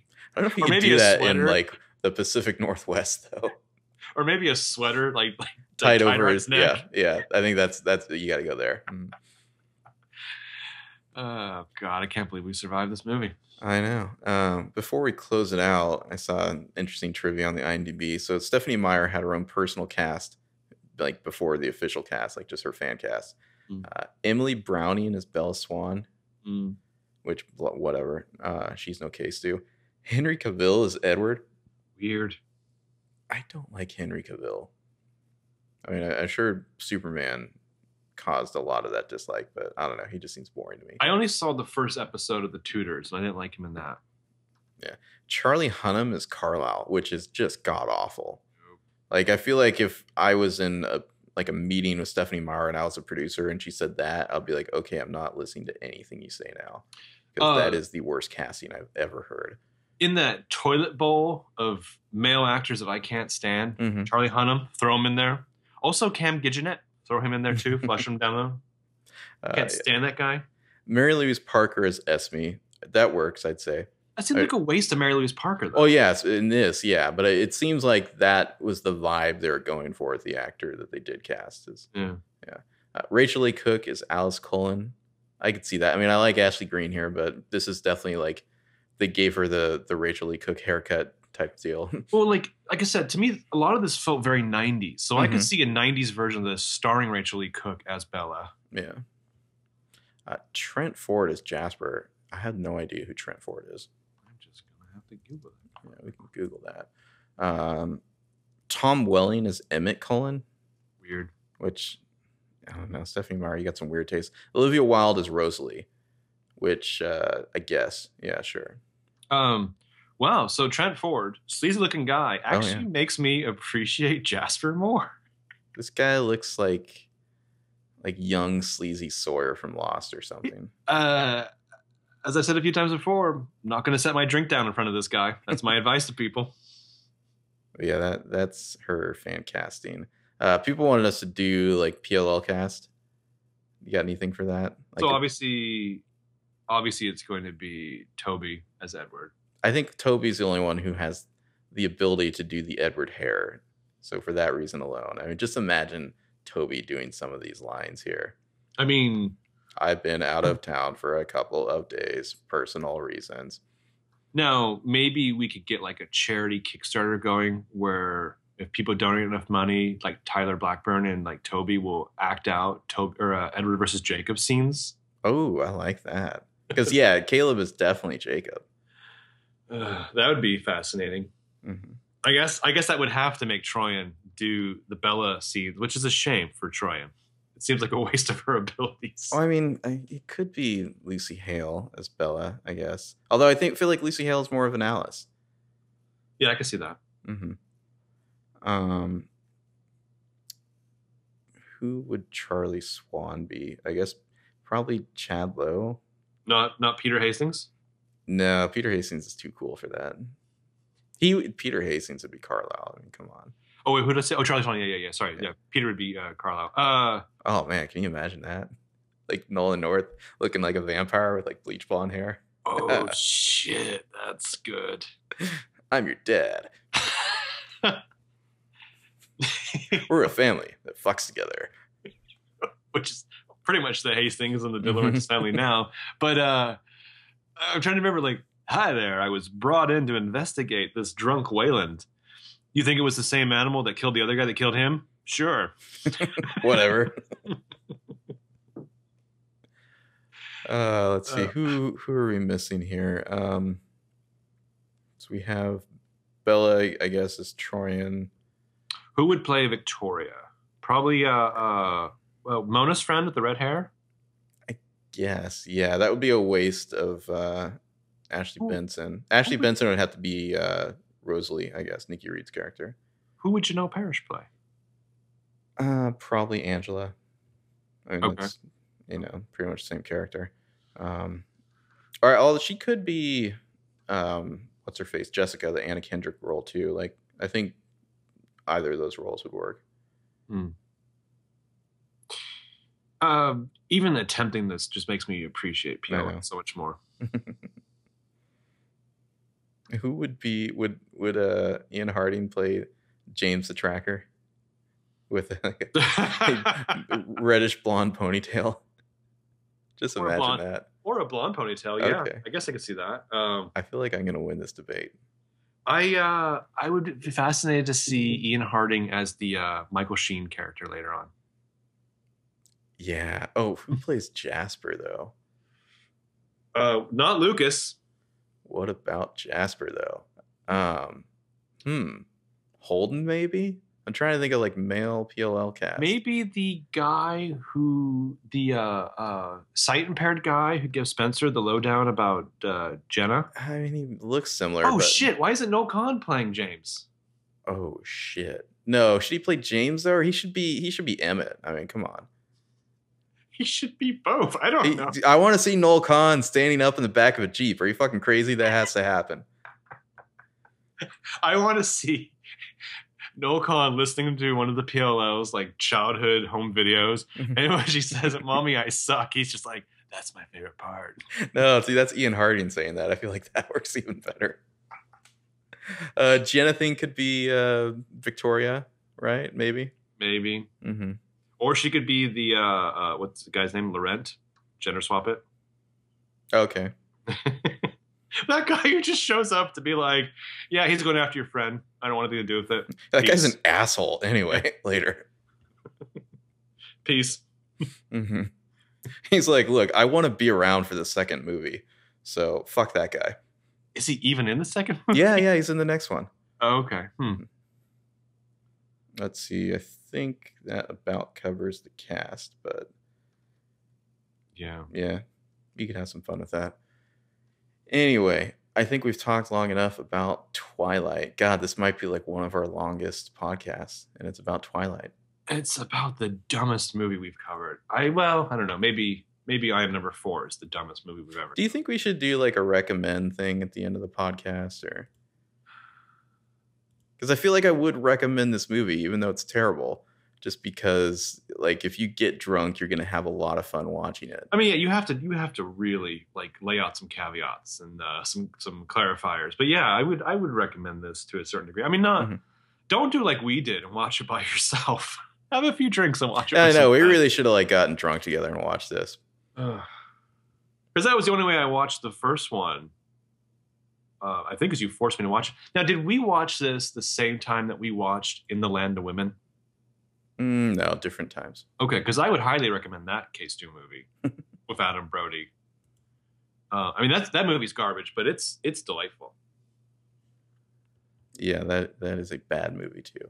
Anyway, that was Twilight. We will be back to do New Moon. I guess I'm really hoping that like after New Moon they get better. But I know that there's like the whole stupid like vampire Illuminati plotline, which just seems so fucking dumb. I'd rather just like stay at the high school. So I don't know. Those guys, their whole look is so ridiculous. Yeah. I mean, they look like they like an 80s like vampire rock band who doesn't tour anymore and they just come from the Halloween store. Well, like if you watch this movie or like if you like this movie, you're like, man, I like this movie. I can't wait till we go to like the Italian vampire Vatican or whatever in the next movie. Like, who cares about that? Well, the big thing, if I remember correctly, is that Bella has to race in to stop Edward from walking shirtless down the streets of Italy. Oh, it's so dumb. Yeah. You see a sparkle like a diamond. Mm-hmm. Yeah. Whatever. We will be back. Until Can't then. wait. Yeah. Cannot wait. Have a good one.